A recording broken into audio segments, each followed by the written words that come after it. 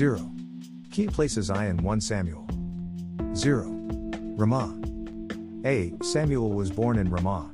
Before his birth, Samuel's mother Hannah made a promise to God that she would dedicate her son to serve God alongside the priests in the tabernacle at Shiloh, 1 Samuel 1:1-11. 2. Shiloh. A. The focal point of Israel's worship was at Shiloh, where the tabernacle and the Ark of the Covenant resided.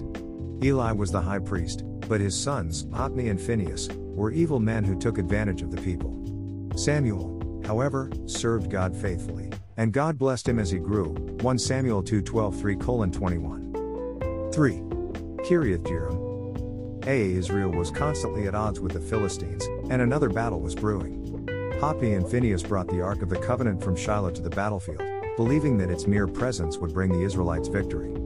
The Israelites were defeated by the Philistines at Ebenezer, and the Ark was captured.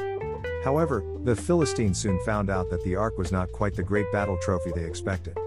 For God sent plagues upon every Philistine city into which the Ark was brought. Finally, the Philistines sent it back to Kiriath-Jearim in Israel, 1 Samuel 4:1-7-1. 4. Mizpah. A. The Israelites' defeat made them realize that God was no longer blessing them. Samuel called the people together at Mizpah and asked them to fast and pray in sorrow for their sins. The assembly at Mizpah was a tempting target for the confident Philistines who advanced for an attack. But God intervened and routed their mighty army. Meanwhile, Samuel was judging cases throughout Israel. But as Samuel grew old, the people came to him at Ramah, his home base, demanding a king in order to be like the other nations.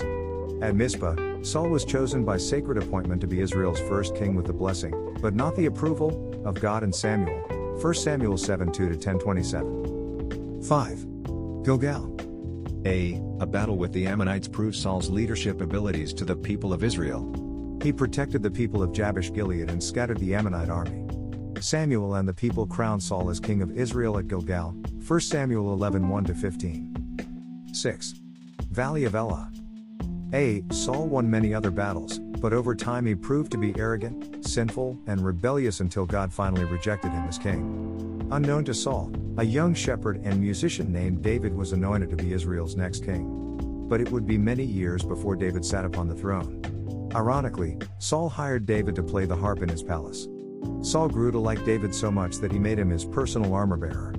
In one particular battle with the Philistines in the Valley of Elah, David killed Goliath, the Philistines' mightiest soldier. But this victory was the beginning of the end of Saul's love for David. The Israelites praised David more than Saul, causing Saul to become so jealous that he plotted to kill David, 1 Samuel 12:1-22-23. 7. The desert. Even anointed kings are not exempt from troubles. David literally ran for his life from King Saul, hiding with his band of followers in the desert of Ziph, where the men of Ziph constantly betrayed him, the desert of Maon, and the desert of En-Gedi.